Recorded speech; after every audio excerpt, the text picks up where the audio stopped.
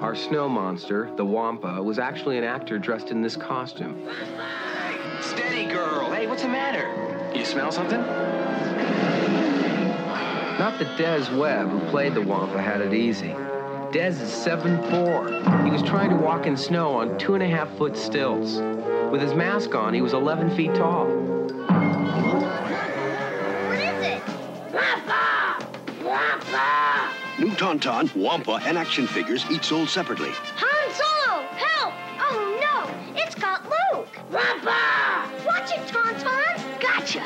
New Tauntaun comes with an open belly rescue feature. You'll be okay, Luke, as soon as I chase away that thing. Wampa! Wampa! New Tauntaun and Hoth Wampa and other action figures, each sold separately from Kenner's Star Wars, The Empire Strikes Back collection.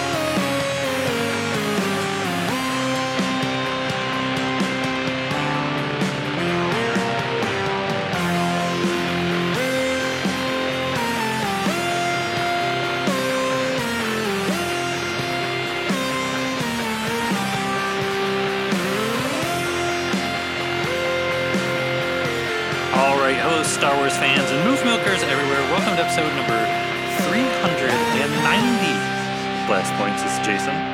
And it's Gabe. Gabe, you know what a really good episode that we did was? All of them? Well, or none of them, more accurately. There was the Ewok Water Challenge last year. The Ewok Join the Fight Water Challenge. That was really good. But a really, really good one was episode number 274, Hot Wampa Summer. Yeah, that was a hot one. And I remember the part in the beginning when we were talking about Wampa feet. Do you remember that? Yeah. How could I forget talking about Wampa feet? I remember it like it was yesterday. Wampa feet, though, I think are a very underrated part of the Wampa in general. Well, it's crazy to think about if the toy didn't come out, would people have just, come up with just their own crazy anatomies for Wampas? But we did see the feet, which is very important, which I feel like when we had SPINA on and we did the whole episode about Star Wars feet, I don't think we talked about Wampa feet. No, I think we forgot. We'll have to have SPINA back on and we'll just do a whole episode about Wampa feet.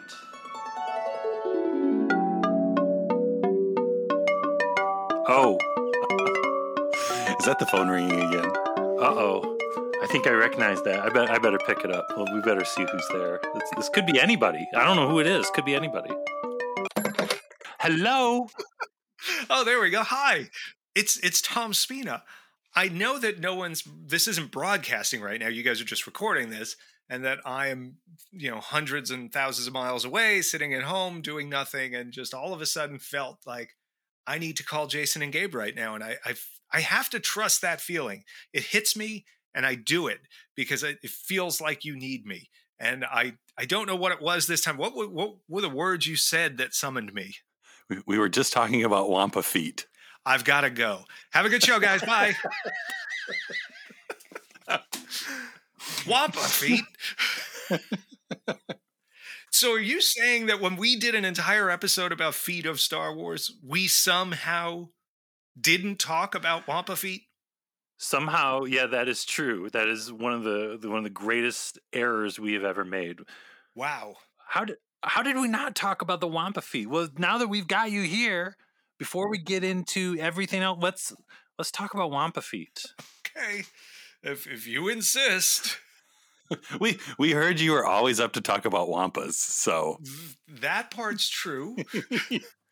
you didn't specify which part of the wampas we could talk about.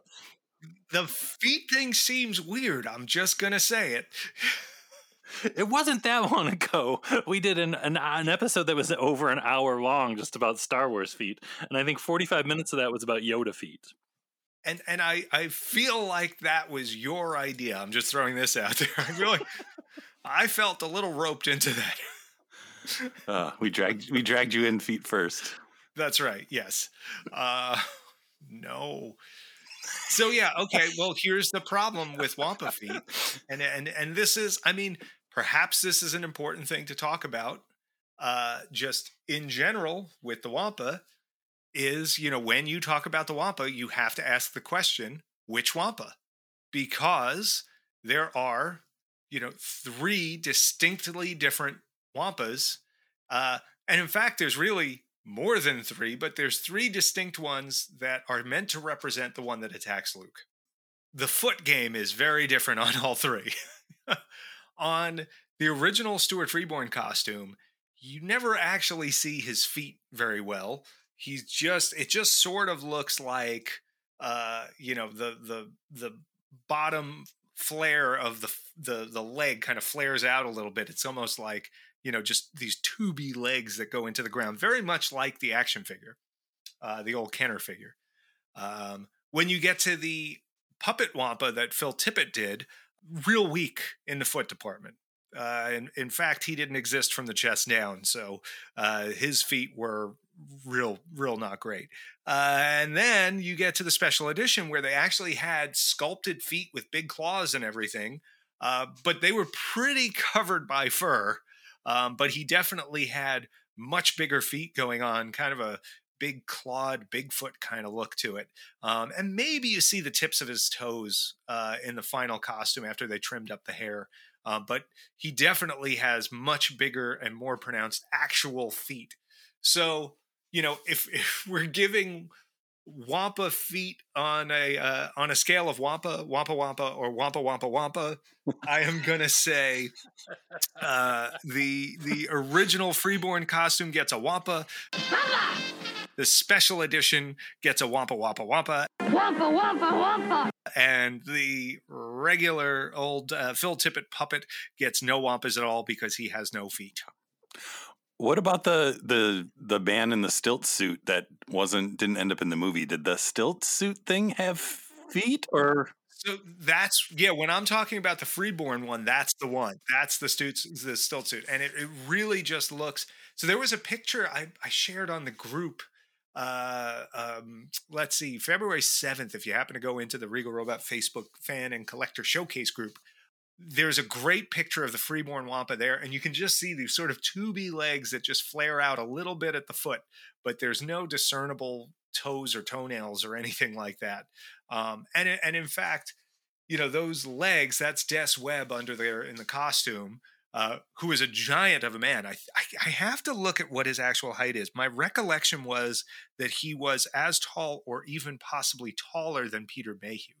And they decided to put him on like these 2.5 foot bucket stilts and then outfit him in this outrageously heavy costume and give him these gigantic, like 6 foot long arms that must have weighed an absolute ton, and expected him to walk in, giant snow piles in the middle of Norway, and just, with his head barely even coming up to the neck of the thing. So, the full thing was like close to 10 feet tall, and not ideal as a situation for poor Des Webb, and it did not work all that great. See, if it would have had fancy toes with claws on it sticking out, maybe it would have been more stable. It would have helped. I'm going to venture to guess that, yes, stability would have been improved with a larger footprint, as they say. So, one of the things, so I put this in that same post, I read a quote from Ken Ralston. It was in J.W. Rinsler's Making of Empire Strikes Back book. Brilliant book. If you don't have it, go and buy it. Tell Amazon I sent you. They care. But so Ralston's quote about it is, it's a little long, but I think it's good. He says there's a lot of stuff going on. We were shooting inserts and weird stuff would happen. We saw the rough cut of the abominable snowman scene, and whatever they built in England was so crappy and so bad that John, Philip, and Dennis and me were like, I don't want this in the movie I'm working on. And now we're getting really arrogant because we know everything. Laughs. Laughs is in brackets, folks, I'm reading. And he says what they had looked like a big owl, kind of nice and cuddly, but not scary. And we weren't about to let something that dumb get into the film. So Phil built a miniature head, and we went on a vacant lot and shot it up at a cloudy sky. And luckily, George used it. It's a great summary. I love the classification of it as an owl and looking cute and cuddly, because that original freeborn Wampa does look cute and cuddly. That said, technically, there's more than one freeborn Wampa. So you have the one that attacks Luke in the cave, and attacks Luke and then gets him in the cave. Again, this is in the original cut. Even in the special edition, there is still one shot of Freeborn's Wampa, and it's when the Wampa is coming towards the camera to get Luke at the very end of that sequence where he's just about to come to get Luke and he gets his arm cut off.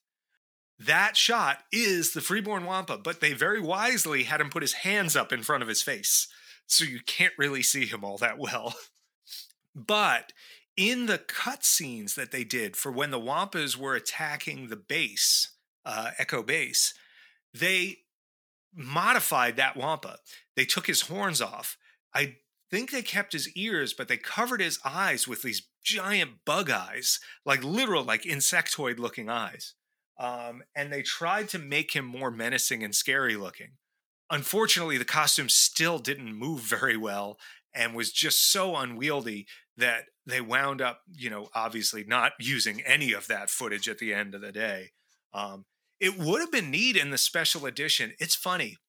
If it were up to me, tell me what you guys think about this, but how cool would it have been in the special edition if, rather than them replacing the Wampa in the scene where Luke comes out of the cave, they left it the way it was in the cave, where you shoot around it and you never really see it in full, and then keep the Wampas attacking the base later and use the new man in suit to recreate those shots that didn't work and put those shots into the film.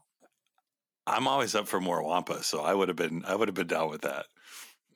I always forget that those deleted scenes are on Disney Plus. When you go to The Empire Strikes Back, and if you go to the extras, you can watch them on the extras on Disney Plus.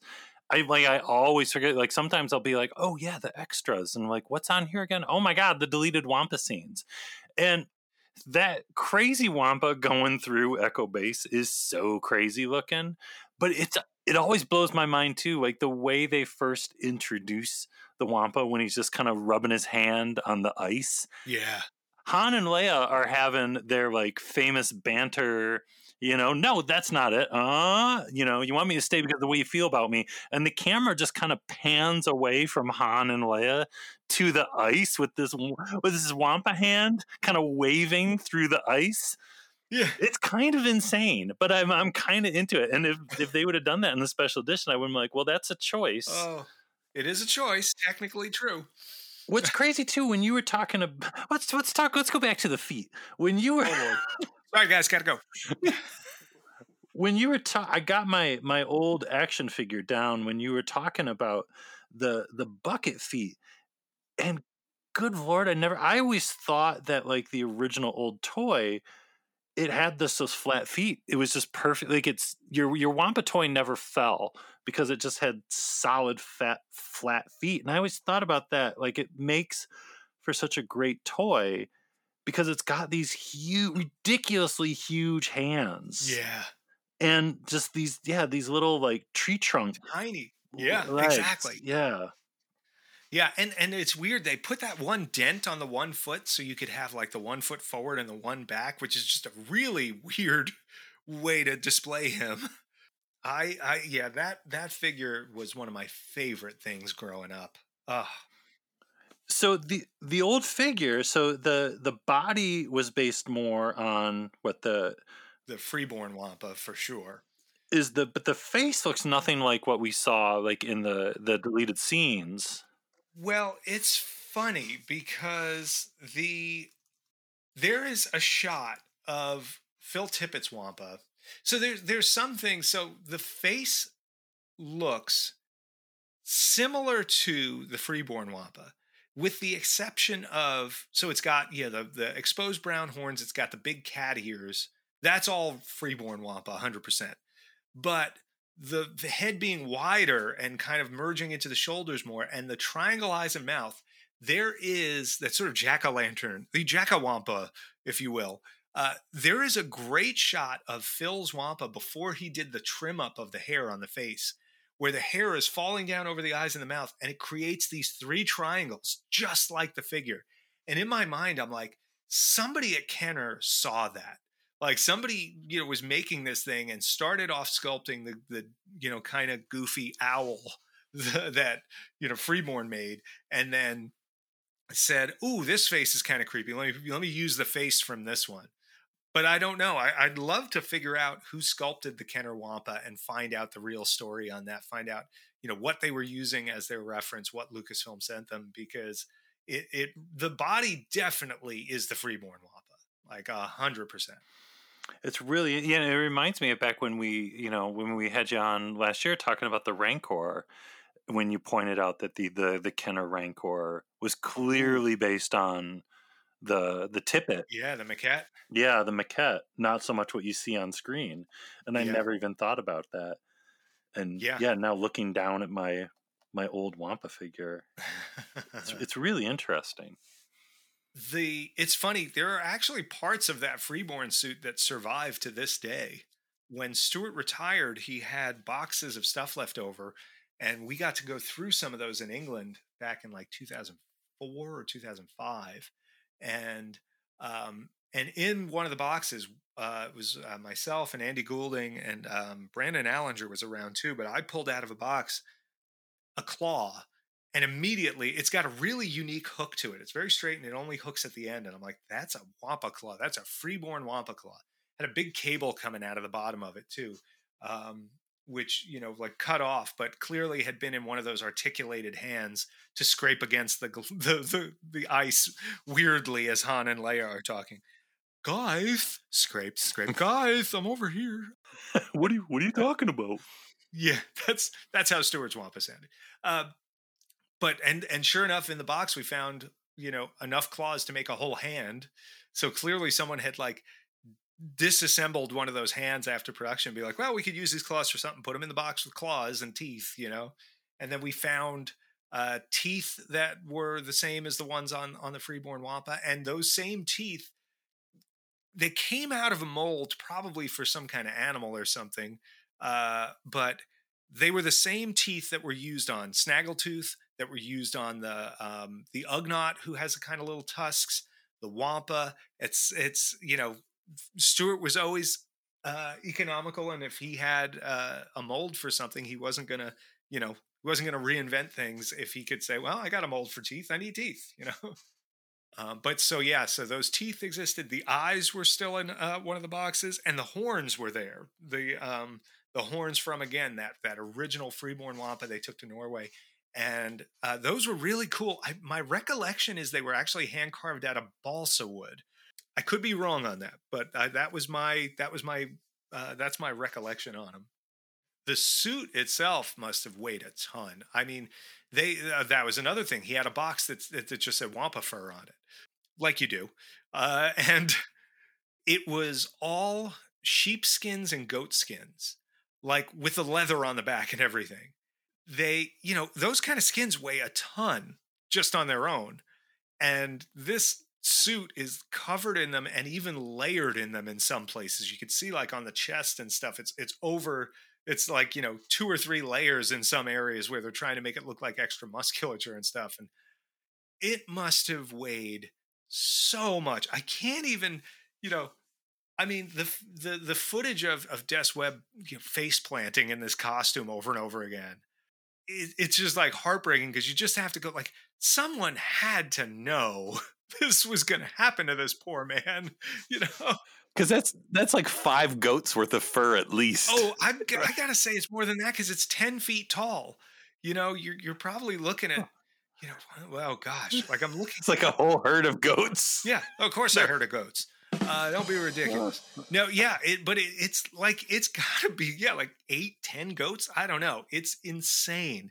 And if even if each one of those skins is only like 6 or 7 pounds, even if each of those skins is 5 pounds and you got 10 of them, that's a 50-pound costume, and that's before any of the mechanics in the arms, any of the materials for the the bulking out of the costume, the shape of it, the foam, the arms, the bucket stilts, the head. I mean, this costume had to weigh 100+ pounds, and you had this tall, thin guy inside trying desperately to wrangle it, and just, oh my gosh, what a crazy endeavor. Yeah, on the great SPFX documentary with the making of Empire, which is not on Disney Plus, but it is on the Blu-ray, and it's on YouTube too. There's a lot of great footage of shots that are not in the movie of the Des Webb suit dragging what's got to be a fake Luke. It's a dummy, yeah. Because there's one part where Des Webb just falls over backwards right onto And that's how Mark Hamill died, and was replaced with a secret double that ILM built. And that's why they put the Wampa scene in, to hide the fact that his appearance changed, because he's now a secret double. I'm surprised the bigger Luke conspiracy had never got onto the Des Webb. Because it's not on Disney Plus, they couldn't see the whole footage, and so they didn't know. The idea of this, it's just one of these things where you have to sort of look at it and go, in hindsight, it's so easy to say, like, we'll make a miniature dummy of Luke that's half scale, and put a guy in a regular size costume that can actually do things, and have him drag that. Real easy for us to say 40 years later, 45 years later, whatever it is. Back then they were just like, oh, we got to make a 10-foot monster. Time to make the 10-foot monster. Let's see if we can do this. Or even today, if you built the 10-foot monster, you could easily rig him with a crane to take the weight of the suit with some hooks to each shoulder, and then just comp him out later digitally, and basically take the weight off this guy so he could really move things around. You could even put the arms on like bungee or something like that. So, again, all that weight's out of there, and he can really do things. There's a lot of fun ways you could tackle this. Or even back then, just not doing it on location in a real... Yes, in the tundra in a blizzard. Yeah, like do it on a soundstage where the ground is flat. Like, you built an entire swamp on soundstage. You couldn't white things out and put some snow on the ground. Like, this is the easy set. I just think it's so fascinating thinking about how for so many years, and I like the big special edition Wampa. Gabe and I were talking about something recently where I remember going to see the New Hope special edition, and they played the trailer for the Empire and Jedi special editions, and that was the first time we ever saw that there was going to be a special edition Wampa, and the theater absolutely lost their mind. People were like hugging each other, like pointing at the screen because there was going to be a special edition Wampa. But I think the original way that they did the Wampa, where they didn't have much, right? They just had the Phil Tippett head. You see the claw. You see the head come up, like you said, with like a blue sky behind it, a claw, and then just dragging Luke. And then that one shot, you hear sounds, and then that one shot of its face obscured. You see the body walking in the cave. And in the first shots, you do see the head twice. You have one where it pops up, and then one where it lunges forward. So it pops up, swats Luke, lunges forward, swats strangles the Tauntaun, and then from there, you see a little bit of it as it's dragging Luke away. It kind of like the camera starts on the legs of the Wampa and then pans to Luke as it walks away. And then in the cave, if I remember right, the original edition, you hear it roaring in the distance. Luke knows he's in trouble. And then the music builds, you see a shot kind of through some stalactites or something of the body of it slowly walking, like it's heading towards Luke. Luke frees himself, gets the lightsaber, and just as he does that, it cuts to that one shot where it lunges at the camera. And then the last shot, of course, of the Wampa is the arm falling on the floor, chopped off. But yeah, they achieved a lot without much and made you think you saw it more than you did, which is good filmmaking. Yeah, that's always the dilemma, because it's like sometimes it's better not to see as much because it's like more impactful. Yeah. But then on the other hand, sometimes it's just fun to see the creatures. Like the cantina wouldn't be as cool if they just implied it, or like Jabba the Hutt wouldn't have been as awesome if they just like implied it off screen. Like sometimes you want to see it. So it's like, it's hard to know what's the better, because they both have their merits. Yeah, I mean, when you get to the special edition version of it, the scene gets a little longer, I think, in the process. And I don't know. I do love the look of the special edition Wampa. It's clearly, they were trying to sculpt based on what's his name's on Phil Tippett's what do you call it? Puppet. But, rather than in the original, like Luke comes to and he looks around and he just sees an empty space and hears the Wampa. To me, that's scarier than him waking up and immediately looking at the Wampa eating. It's funny, just in hindsight, I'm like, boy, it would have been neat to see them try to recreate, or rebuild or whatever those base attack scenes, and bring that storyline into it. But then again, from a narrative standpoint, putting those scenes in probably would have killed the flow that they've so carefully put together. And by adding a few shots to this, I mean, what are the special edition shots? Is it like 5 or 6 shots, maybe? And instead of seeing the body obscured coming, you see the body stand up and kind of come at him, and you see just a little more of him running at Luke. And then, of course, the big, ow, my arm's off scene. It's probably an overall enhancement, even if I still like the idea of the, more minimalist kind of approach, the more hidden threat rather than, the obvious here it is thing.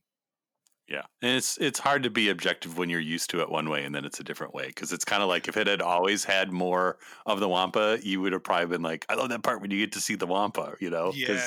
Because that's kind of how we are in the other parts where there's the creatures. It's like, One thing I will say is the opening shot in the cave is really cool because there's a great camera move. And there's 2 or 3 layers of foreground treatment before Luke. And all of that's moving at different speeds, because the camera's moving around it. And so you just have stalactites and stalagmites up in front of the camera moving at different speeds. And it really gives this cave a sense that like a lot's going on in here. And where is this? And what is this? This is a weird place. This isn't just like a hollowed out, hole in the snow. I think the set alone deserves a real round of applause because it's beautiful. Tom, did we ever ask you what is your theory on how the Wampa stuck Luke to the ceiling? Thank you, Gabe, because I've been biting my tongue to ask that question this whole time. So I'm glad we're on the same wavelength here. I have no ever-loving idea. It's something that I remember pondering as a kid, and then just going, yeah, I'm going to hurt myself if I think about this too much. I'm going to stop. And then I never thought about it again until now. So thanks. Your nose started bleeding. He's gotta lick his feet, right? Yeah, I think that was the consensus. Yeah. He spits on his feet and sticks them to the ceiling. It's the only answer, right? It's gotta be. Yeah. Because he's got to warm up his feet enough to melt the ice a little bit. He breathes real heavy on his feet while he's passing out. Well, it's like when you put salt on ice, it makes it melt. So, he's got salty Wampa saliva and he licks his feet in the ice and sticks. Oh, God. Please don't say salty Wampa saliva in public ever. Hold on, wait, my phone is ringing. That's Disney taking away my license. Which that would make total sense because wampas eat tauntauns, right? So maybe that's like part of like the wampa whole like genetic thing. Maybe they have like a salty tongue. Maybe, and I mean clearly, I mean, look, everyone knows that that tauntauns are just full of nitrates and and salt. So Macaroni. yeah, and macaroni, yeah. And I for me, I don't know why it looked like McDonald's hash browns in my mind as a kid. It doesn't, but that was my headcanon was tauntauns are filled with McDonald's hash browns. Did you ever put a McDonald's hash brown in your tauntaun toy? No, but I'm gonna go do that right now. Hold on, I'll be right back. I have to make a run first to McDonald's, and then I have to go get my tauntaun. 20 years later, you find the hash brown still in there. Oh God, I think that would be great. Yeah, it's like, did you ever try this? Oh, I did, and I'll be right back. That's what that smell is. Right. Yeah. And I thought these hash browns smelled bad when they were on the outside. Oh. If somebody cut me open too, it would just be McDonald's hash browns coming out.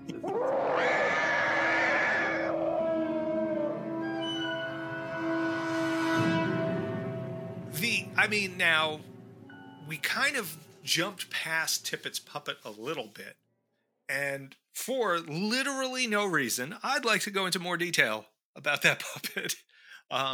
No reason at all. That puppet was one of the main things I wanted to see the first time I went to the archives. It was literally in my top 2, and I did get to see it the first time I went, and since then have been very fortunate to see it on a number of occasions, both just visiting and then as part of our work examining and researching stuff, and actually measuring and 3D scanning and photographing the heck out of it and putting an endoscope in his mouth and all the fun stuff that we do. And so that puppet has been something that for years I've wanted to develop for Regal Robot. And I'm really excited that we've done that now, which makes this whole, Wampa talk very timely. And so if anybody's curious about it, go over to regalrobot.com, look at the news entry, and you'll see the first news entry is about our replica of Phil Tippett's Wampa puppet that we've done. It's really cool. It's it is probably the most researched thing we've done. And I'm really, really proud of how it turned out. The piece is furry and has fake ice in the snow that we did in the same exact way that Phil did it for the puppet. It's got custom eyes that are made to match the eyes on the puppet. And here's a fun story, by the way, fun detail, whatever. So let's talk Wampa eyes for a minute. And by the way, eyes of Star Wars, I'm just saying. Hold on, I'm writing that down. There you go. Yeah. There's our next episode. So you have the freeborn Wampa, which had these big, literally like pink and blue eyes that just looked like big, like almost like human eyes, like human irises.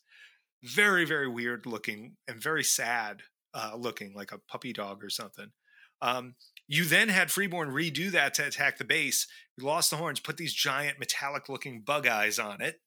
Then you get to Tippett's puppet, which looks like it's just got black glass eyes underneath his brow, heavy brow, squinty eyes. He's just all teeth. Well, when we went to check him out, I went to measure those black glass eyes that we all knew they were, only to discover that they were glass eyes, but they were not black. They're actually amber eyes with a black iris and a bright blue, almost reflective pupil. It turns out they're taxidermy eyes. So these are glass replica eyes that taxidermists would use. I don't know what specific animal they're meant to replicate, but it is something that in my research after, it was a thing that, it's a particular style of taxidermy eye that used to exist. And they would do them, I always call them gumdrop eyes, where it's like kind of a bead of glass on the end of a wire. we work with a taxidermy company that does glass eyes for us for decades now, and so when this came about and we found that out, we measured the heck out of the real ones. We figured out the size of the iris, size of the pupil, the color, etc., and then we had this company make us custom glass eyes for the run that we're doing to match what Phil put in there. So we now have big light blue human looking eyes that are sad and kind of silly, giant silver bug eyes that are really weird, oddball taxidermy, amber with a blue pupil and black iris eyes that Phil Tippett used. Now you get to the special edition. I'm going to have you guys guess, what kind of eyes does the special edition Wampa have? Did I break you guys? I don't know. No one knows, because the special edition Wampa has no eyes. Well. So they sculpted eyes, like lids. And normally on a mask like that, you would put probably smoked brown or smoked black lenses, just curved lenses that look like eye forms. And that's that's kind of your standard monster eye for something that doesn't have a personality, right? However, in talking with Howie Weed, who not just played the Wampa, but oversaw the creation of that suit for the special edition, I assume in an effort to avoid eyes fogging up and stuff like that, and I assume knowing the camera would never actually get close enough to see this, they just left the eyes empty. And so Howie was just looking through these open eye slits when he was looking out of the mask. That one actually took me by surprise, because I was sure, again, it's going to have smoked eyes or lenses like you would put on a high quality mask. And nope, nothing at all. Just empty little eye forms. Wow. Is that suit still at the archives? Is a special edition suit there? Yes, it is. And it's pretty freaking cool suit. It's the company that made the hair for that suit is a very famous company that's been around for years. That there's one of the only places in the world to get hair that long, and it's the same place we use to do our Chewbacca's. It's the same place that I used. Oh gosh, 25 years ago, I made a Wampa for a store display for someone, and it was just as a little personal project. This wasn't any kind of big unlicensed run or anything, but that was. One of the cool things was to be able to use this effects hair that is not cheap, by the way. You're talking thousands and thousands of dollars of hair on a suit like that. We find that out when we do our Chewies every time. But it is one of those things that gives you a level of realism, having that style of hair on these things. And yeah, that to me, that suit is really, really well done, and it's shot great. When you look at the shots that made it into the film, and the fact that they then mixed in things like, the stringy slime on the tauntaun leg when he's eating it and he tries to pull it away, and it just, you get this, I don't know whether it's supposed to be spit or drool or grizzle or whatever kind of coming off of his mouth. It's really, really, really cool stuff. It's that salt spit. That's right. Putting some more seasoning on it. It gets stringy. Everyone knows that. If you turn the camera around, there's a bunch of like tauntaun drumsticks stuck to the ceiling too for later. It would have been great if like Luke is there hanging from the ceiling and he just looks over and there's a tauntaun like, you see? Yeah. You seeing this? You believe this? This happened? Yeah. I think there's a lot of missed opportunity in this scene they could have done with the special edition. We talked about feet. We talked about eyes. You were talking about using an endoscope on the puppet. What was going on with that is the level of detail on the Regal Robot replica getting inside the Wampa mouth, and what is going on inside that Wampa mouth? Is there salt in there?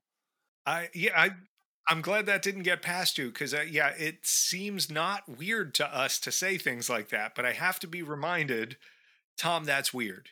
So every once in a while, please, let's call this out. The puppet being an artifact, you can't just reach in, grab them by the jaws and yank them open to see what's happening deep inside the mouth there and figure out things. And when you're doing a laser scan of a piece like that, it's tough to get, it's tough to penetrate further than what you can see. And we did pretty well with scanning, the face and the outer teeth and getting a sense of all of that. But as always with these things, you've got to do your research. So we got the mouth, everything situated to where it was as open as comfortably as it was going to be without forcing things, which is something we always try not to do at the archives because we want to go back someday. The teeth are wild on the Wampa, on the puppet version especially. The special edition Wampa is very much based on the puppet Wampa. It's a very similar facial sculpt. The finish is a little different. They let the horns really show, for instance, whereas Phil covered the horns mostly. But the teeth on the special edition Wampa are much more organized, whereas Phil's are a beautiful mess. The reason is that Phil actually started with a very narrow jaw set from a taxidermy set. And taxidermy teeth are fake plastic teeth that you put into taxidermy mounts because if you used real stuff, like the gums would rot away and all of that stuff, and that's gross. So they have these fake jaw sets that have sculpted gums, sculpted plastic teeth, and that's what Phil used for the teeth on the Wampa. Well, the original set of teeth are from something like, oh gosh, it has to be like a fox or, small, like a mid-sized dog size sort of mouth. Something that doesn't have a face like a Wampa, something very narrow, like a dog or a wolf, like carnivore kind of thing. So when you look inside the mouth, what you see is this narrow jaw set with a taxidermy tongue and with the usual complement of teeth that you would expect from a, that kind of carnivorous dog-like set of teeth, padded out on either side to make the wider face, rounded off in the front with extra teeth stuck in front of them and coming around the sides on both the top and the bottom. So he almost has like 2 layers of teeth if you're looking at it. And even if you watch the movie, when he pops up, he opens his mouth real wide and you can see the roof of his mouth, and it's got this patterned kind of breakup paint on it. And it's got a big broken incisor in the back and a little batch of teeth in the front, and then a whole bunch of little pointy ones all around it, going in all different directions. And then around the bottom, similar kind of thing. You have the basic kind of jaw set teeth, and then the others. We could see all those front teeth, and we could see the 2 layers of teeth, and we could even, get in there and get a decent look at those jaw sets. But using that endoscope let us get in and figure out the teeth in the back and really get a sense of that jaw set and how far back it went, how many teeth there were that you couldn't see, and even helped us discover 4 teeth that were on either side of the tongue. It was 2 on each side that are even, they're mostly covered. One of them, they're like just barely there, but it was so cool to see those, so like we're literally taking this microscope, this tiny little camera with a light and putting it in the mouth and looking around and taking pictures and printing them out and, counting teeth and figuring out where things are. And it was a huge help to getting things right. It probably is something that will be a bit overlooked because you almost need an endoscope to see it. But we know it's there, and we know that we're giving people something that is now going to be as, faithful as humanly possible. And let's be honest, probably faithful in a way that no other licensee would ever do on a licensed product. So anyone that buys the Wampa puppet needs to bring it to the dentist and have their dentist just show them inside the mouth. Break out the scope. We did before we did the endoscope, we were actually using a dental mirror to get in there and try and take pictures. And then a friend of mine from ILM was actually there doing some work on things, and he had a boroscope, an endoscope in his kit, and let us borrow that. And that was very, very helpful. Just incredible stuff to discover and to get a sense of the mechanics of it and how Phil put it together, and to hear from Phil that he built this thing in like a day. It's kind of crazy. Of course he did. And right. in between, doing the AT-AT walkers, being part Right. of that, like one of them, still to this day, one of the most incredible effect sequences of all time. And just one day I'll make this incredibly iconic snow monster here. Right, and never mind, those all the tauntaun shots that he was Oh doing my and God. building that puppet and all of that stuff. He did have one advantage over us. With the Wampa, Phil wasn't replicating anything. So wherever Phil put the hair, he was right. Wherever Phil put the teeth, Yeah. he was correct. With us, we've got to now match the weird stuff Phil did in a rush, 45 years ago or whatever. And now, we're sitting here going like, all right, I guess this, okay, maybe that, it's just like really like he didn't have to boroscope anything. He just had to fill it. So a question I had, compared to something like the maquettes where you can very clearly see everything, how do you deal with the fur? Because you're trying to figure out what's under the fur, but you can't really you can't like comb it or anything, right? Like, can you move the fur around it when you're looking at the real puppet, or do you just kind of have to? Yeah. So to a degree, sometimes you take skewers or sticks or whatever, and you can move the hair apart a little bit and try and get some measurements and things that give you an indication of the size of the foam underneath it. There are measurable things, but then there's other stuff that literally is just, feel and experience. And look, I've been around furry puppets and monsters since I was, 5. I have been making stuff with fur regularly my entire life, really. I have a pretty good handle on, being able to look at something and know how much visual weight that fur is adding and how much we have to pull back to create the shape to make it look that way, and what needs to be exaggerated and what doesn't. And it's, maybe that's a little bit of a brag, but I don't know if it's much of a flex. I don't know how many people are out there going, Yeah, I was gonna say, but it's just, I'll say this, that part of this is really my wheelhouse. And there was definitely some back and forth. We created a few different bodies and did some tests. We put fur on it, see how it looked, make some tweaks, put some more fur on it, see how that looked. What's under the fur is definitely requires a little more experimentation than what are his skin wrinkles like and what does his nose look like? Cause that's all stuff you can capture with a scan. And then, Christian at our shop just brilliantly dials in those scans and reworks what needs to be and fills in the gaps.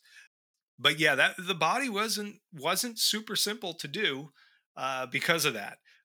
But luckily things like the fur and the fur treatments and the distressing on it, that's also stuff that is just, such it's just something I have done so many times that part of it was fun. It was like, okay, this is like, okay, we got this out of the way, we got the sculpt out of the way, we got the body figured out. It's like, okay, now I get to put hair on this. This is fun. So that was definitely that was something I looked forward to on this, was getting those first samples done, getting them painted, getting fur on them. Samantha Martino at the shop helped me with modifying the patterns to be repeatable. I did the kind of first pass. She gave me a rough out. I did a first pass furring up a whole one. And then in that process, I worked out what the new patterns kind of really had to be. And then she dialed in a really nice set of repeatable patterns that we'll use for the run now.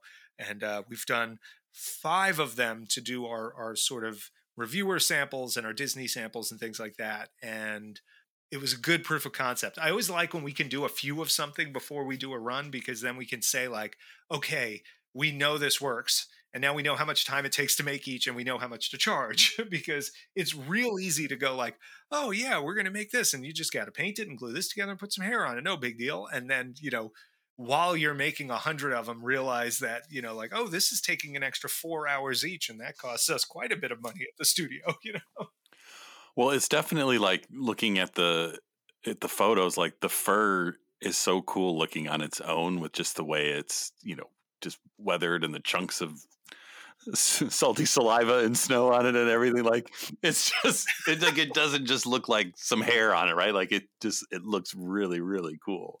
Thank you. Yeah, we didn't want it to look like a stuffed animal. Well, and it's like someone in your live chat you and Rob did today said it looked like it was photoshopped in with you guys, and I thought that was really interesting because we're familiar with the concept maquettes that you guys have so faithfully recreated, but this Wampa, it's so iconic. Like you're like, yeah, that's the Wampa, and it was like almost surreal to see it and see it that big next to you while you were. It's like being near a celebrity. Yeah, it's just like I can't believe that they're really here. I've seen them on TV or something. It yeah, it's so faithful. And I think like kind of like Gabe was saying, like the fur is such a wild card, but you guys just nailed it. Thank you. Yeah, that was fun, and it did take a little doing. It's funny, the type of fur that we intended to use originally was actually discontinued, of course, the minute we needed it. So we had to go through a lot of samples to find out what the current options were, and try and match it for length more than anything, because the rest of it in styling we could do. But it was important to me to find a fur that would have a curliness and a matting to it that would feel stringy and longer than it really looks, because in the movie that's how that it really reads, as this kind of shaggy, stringy, piecey, long hair. And when you just get fresh fur, it doesn't look like that. It looks like a teddy bear. Even if it's longer fur, it still looks very clean and fresh. And so, we do a lot of things to it physically and with paint and with other techniques, not just to give it the icy look, but to make it look not bright white and brand new, and not evenly colored all over, and not super combed and fresh and fluffy. He's got a really great sort of pieciness to him, and stringiness to the hair that you don't just get out of the box. So I'm really proud of what we did in that regard too, and I'm thank you for noticing that. That's a good call out. Did the stringiness of the hair, because when you were saying that's such an iconic kind of Wampa trait, that stringy fur, did the Freeborn puppet have that, or is that more of a Tippett thing? The Freeborn suit has it to a degree. It's more shaggy than stringy. The fur seems denser on the Freeborn suit than the special edition or the puppet, and it just seems shorter and denser. And honestly, it's because they were using those sheepskins. Nowadays, if you were doing a suit that's 10 feet tall, you'd be using 8 and 10-inch mixed hairs on it or something like that, so that it would feel in scale with it and would feel long and shaggy. Would look more like a fluffier version of Chewie's hair, or even like Harry and the Hendersons or something like that. Whereas, that suit, it looks like to me the hair is no longer than 4 or 5 inches, which on a suit that big seems short. It's like, Ewok fur at that point, proportionally. Also, the fur of Star Wars. I'm just saying. Hold on, let me write that. Because I think of those wacky deleted scenes, and like when you said like you don't want it to look like a teddy bear. I mean, maybe it's those big weird fly eyes that the Wampa has that make it just kind of look cuter, because it's just got big eyes. But it's the fur. I don't know. It seems a little fuzzier than the kind of gnarly, grungy Wampa that we're so familiar with. That longer, stringier, Well, and I think it's worth talking about too, the Joe Johnston creature design for the Wampa, where that's really fascinating because it's got like the big action figure arms, and it's got these weird like glowing yellowy eyes, and they're like sunglasses. Almost, like cat kind of guy, like 60s kind of. It's got great feet too. So those are the feet that they put on the special edition one, by the way. Right. Yeah. How fascinating. The body proportions are interesting there. He's huskier and squattier, I think, than the Freeborn costume in the action figure. And he's very hunchy. There's not, it's the horns are lower than his shoulders. So his head is really, really low. But it's neat. It does look like it was based on Stewart's sculpt. It's got the same mouth. It's got the bat nose. It's got the eye shape. It just doesn't have the big, puppy dog eyeballs. I just think, well, it's kind of like we talked about earlier. I just think it's so wild how the look of the Wampa was something that was evolving almost while you're watching the film. But like you said, when somebody asked you, what does the Wampa look like? You're like, well, it's got horns. And maybe that was our mind just going to the action figure, like how we all knew what a cloud car pilot looked like, even though we don't see a cloud car pilot on film. We just saw the action figure and the card on the action figure and stuff. Yeah, it is one of those things where, your mind fills in the gaps. The question becomes, where is it getting that information? Is it from, paintings and drawings from the old card games and stuff like that, or the role playing game? Is it from statues and licensed collectibles that companies have done?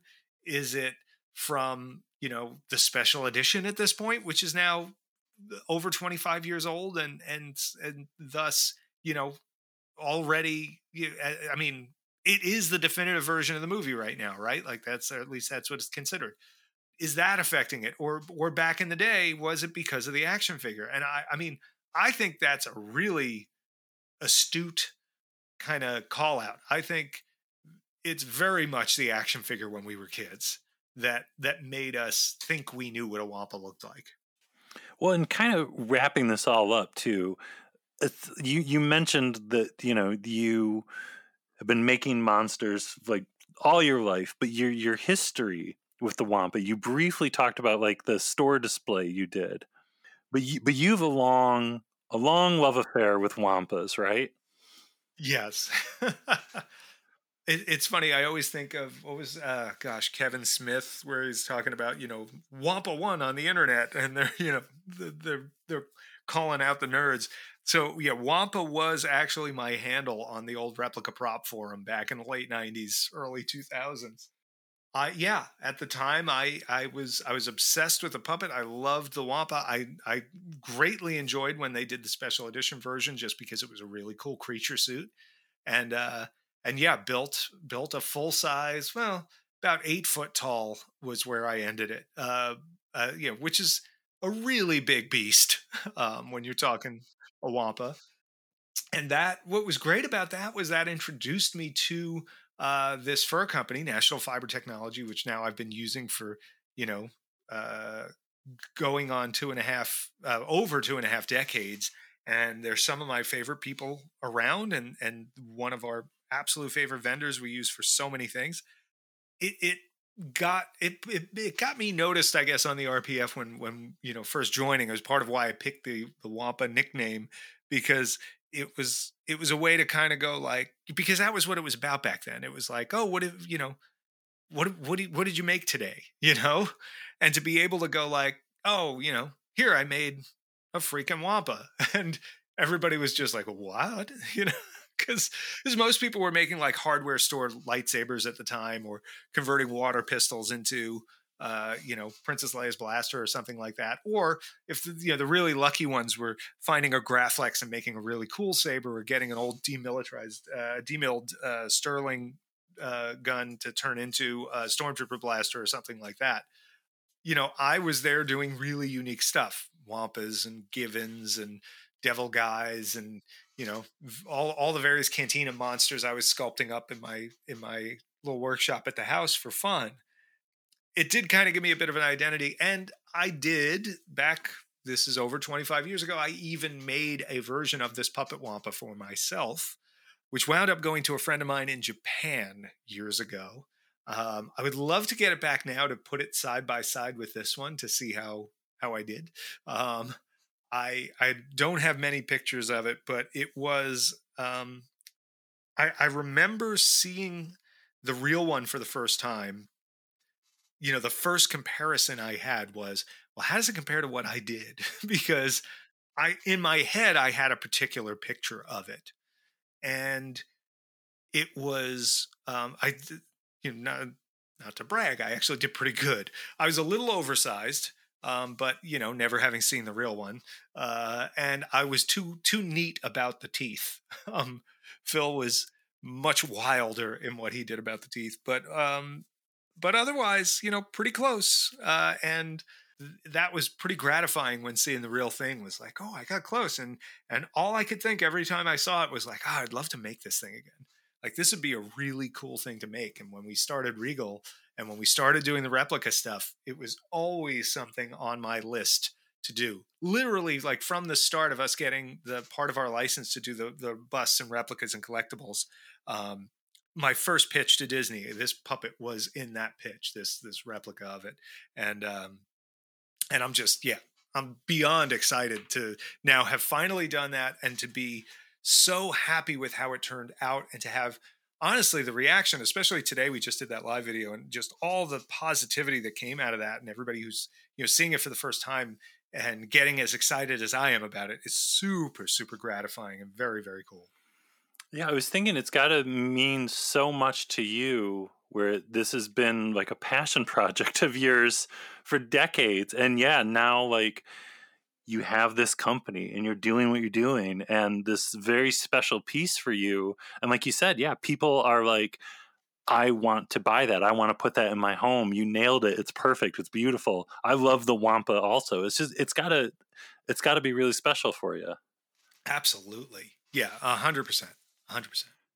It's going to be amazing too. And down the road, when you have when you have dozens of them in the shop, and you can just kind of like lay there surrounded by Wampa puppets, roll around in Wampas. Yeah. Like, and their salty saliva. We did. So if you go to either the Regal Robot Fan and Collector Showcase Facebook group or our YouTube channel at Regal Robot, I did a quick video at the shop with 5 of them on a table, and it's really cool to see that many of it in one place. And I can't wait until we have like 20 of them to line up. That's going to be insane. And it's extra cool too that, much like the Rancor, there's the Legacy Edition, right, with the Phil Tippett original drawing once again, which blew everyone's mind with the Rancor. They're so amazing. They're so beautiful. And that's back for the Wampa. Yes. And Phil did not disappoint. The number of sketches he did is, similar to the number as the Rancor. But this time around, I feel like he even stepped it up a notch, and that each one of these is really, really cool. They're full of pop and energy and ferociousness, and just they're really, really cool. If you go to our website where we have the Legacy Edition, there's photos of a handful of the sketches he did. The cool thing is literally everyone is unique. He did them by hand. You're getting an original sketch by Phil, and yours will be yours, and no one's going to have that exact one.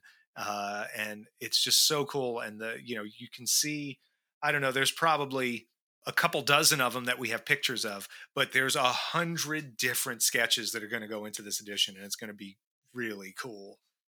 I don't know. It's so awesome that he was excited to do that for the Rancor, and that he must have had enough fun to just keep doing it. And yeah, it's such a cool, it just takes a cool thing and makes it that much cooler.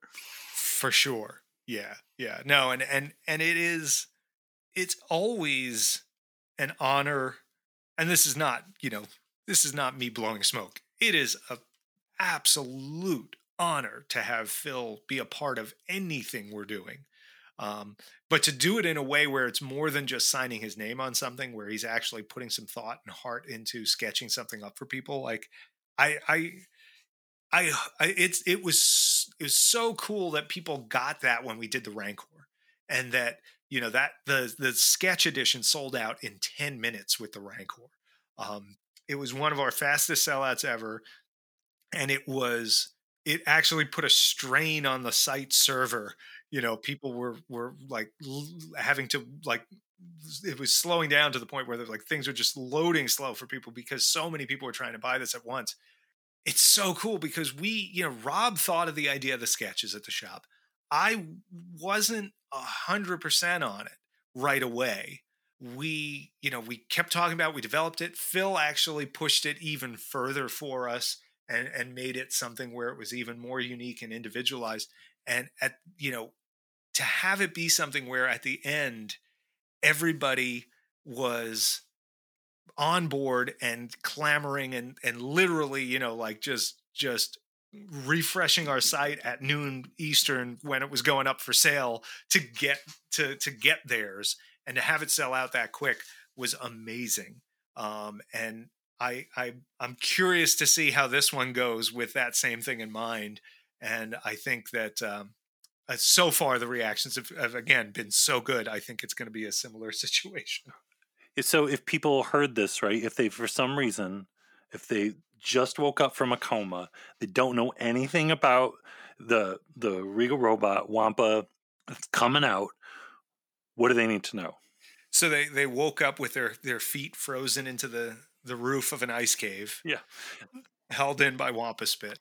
A very salty smell in the air. I don't understand why. So they, and a tauntaun next to them upside down going, huh? So yeah, go to regalrobot.com, go to the news page. The top news item is all about this. It is a brand new replica that we are making of Phil Tippett's puppet Wampa. Highly realistic, highly detailed. I hope a beautiful tribute to an absolute legendary effects artist. And you can find those on the site. You can follow us on social, of course, where we're at Regal Robot. And while you're at it, go follow at Tom Spina Designs wherever you like to as well, because we also do cool stuff in my other business. And yeah, it comes out this Tuesday, February 20th, noon Eastern, and it's going to be crazy. And this is just the tip of the salty iceberg because you've got Temple of Doom stuff coming. You've got the very exciting first Phantom Menace item on the way. Yes. We've got another Return of the Jedi maquette with a sketch edition that is going to blow people's minds coming up as well. We have a Return of the Jedi prop that comes out in April. We've got a screen size wall bust thing coming out in the April-May kind of area. And then, yeah, our first Phantom Menace piece will come out on the 25th anniversary of the Phantom Menace on, I believe that's May 19th. So that's going to be really cool to reveal to the world as well. And maybe we'll even talk about that here. You're so busy, you're going to have to hire somebody just to sleep for you. That's a great idea. Well, I'm just going to say, if you ever decide to make Star Wars themed salt and pepper shakers, you need to make a Wampa salt shaker. Oh, God. And before the next one of these, we got to figure out who the pepper is then.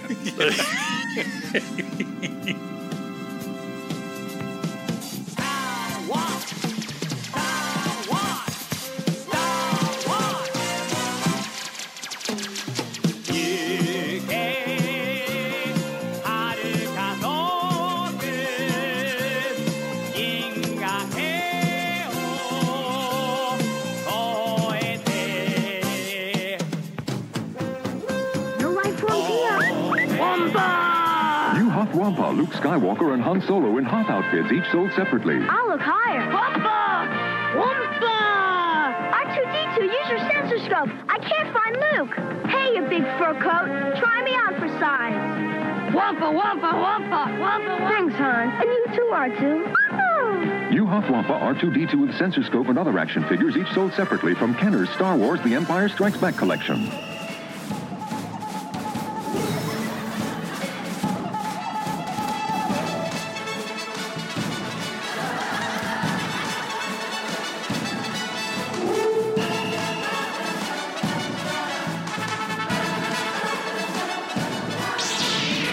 And these blast points, too accurate for sand people. Only Imperial stormtroopers are so precise.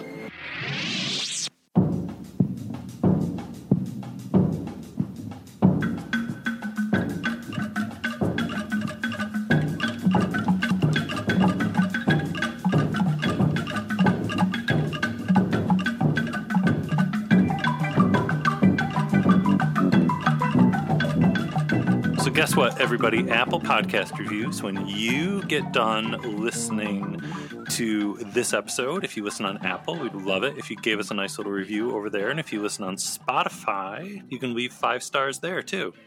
And check out our website, blastpointspodcast.com. And make sure you're following us on Instagram, Twitter, and Facebook. And if you're on Facebook, make sure you're part of the Blast Point Super Chill group.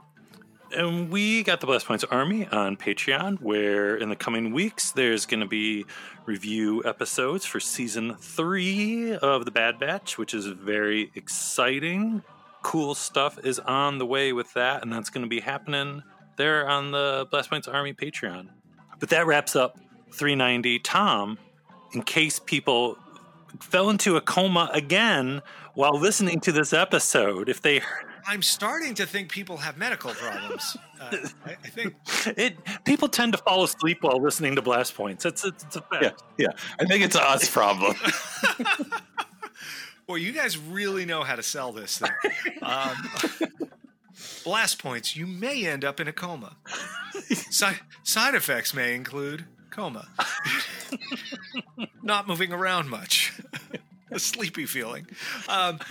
If they're just waking up again, hi, good morning. Nice to see you. I'm Tom. I'm from Regal Robot. Go to @RegalRobot on all of your favorite socials. Look us up on YouTube. Give us a follow or a sub over there. We've got some great videos up about this Wampa now, including a cool interview with Phil Tippett talking all about his Wampa puppet. And please follow @TomSpina Designs everywhere as well. And much like the Super Chill group, which is amazing, and you have to go and join that if you haven't yet, please go over to the Regal Robot Fan and Collector Showcase, which was our chill group, and also a really, really fun gang of people that have an absolute blast talking about Star Wars and Regal Robot products, and you'll get sneak previews and contests and all kinds of fun stuff that you're never going to get anywhere else. It's really great. And so it's a really, really awesome place with very like-minded Star Wars fans. But always, Tom, it's always so great having you on. These conversations, just so much fun. I always look forward to every time I get to hang out and chat with you guys virtually or in person. And I just hope that we can do it again soon in person, because that's even more fun. Well, and we'll try not to make you talk about feet next time. Maybe. Maybe we'll give you a break. I think I'm going to wind up in a coma. So all right, everybody, stay tuned for something extra special coming in the next episode, whenever that drops. So something to look forward to. But until then, can I tell them that I know what it is? No. Oh, okay. Then never mind. People at home, I have no idea what it is. You're definitely not in for a treat. It's nothing special. No big deal at all. No big deal at all. Stay tuned. Stay tuned, everybody. So until then, thank you all so much for listening. Bye-bye. Bye. May the Force be with you. Goodbye, old friend. May the Force be with you.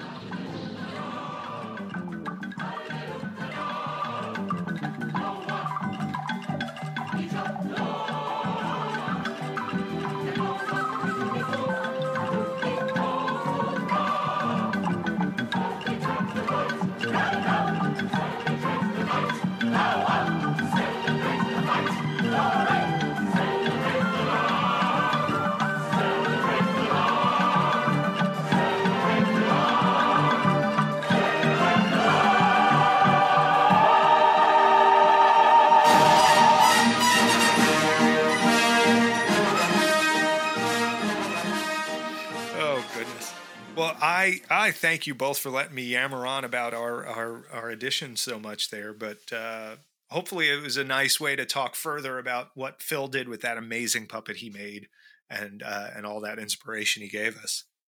I just love it because it goes back to the incredible genius of Phil Tippett once again, and and like I said too, this one's personal. It's like Jaws 4 for you. This is Tom Spina 4. This time it's personal.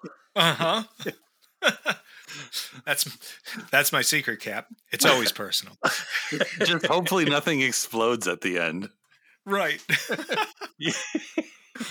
I mean, he's got those rows of teeth now that we've learned, so that's a little shark-like right there. So, I mean, that was a Wampapalooza if I ever heard one. May the force be with you!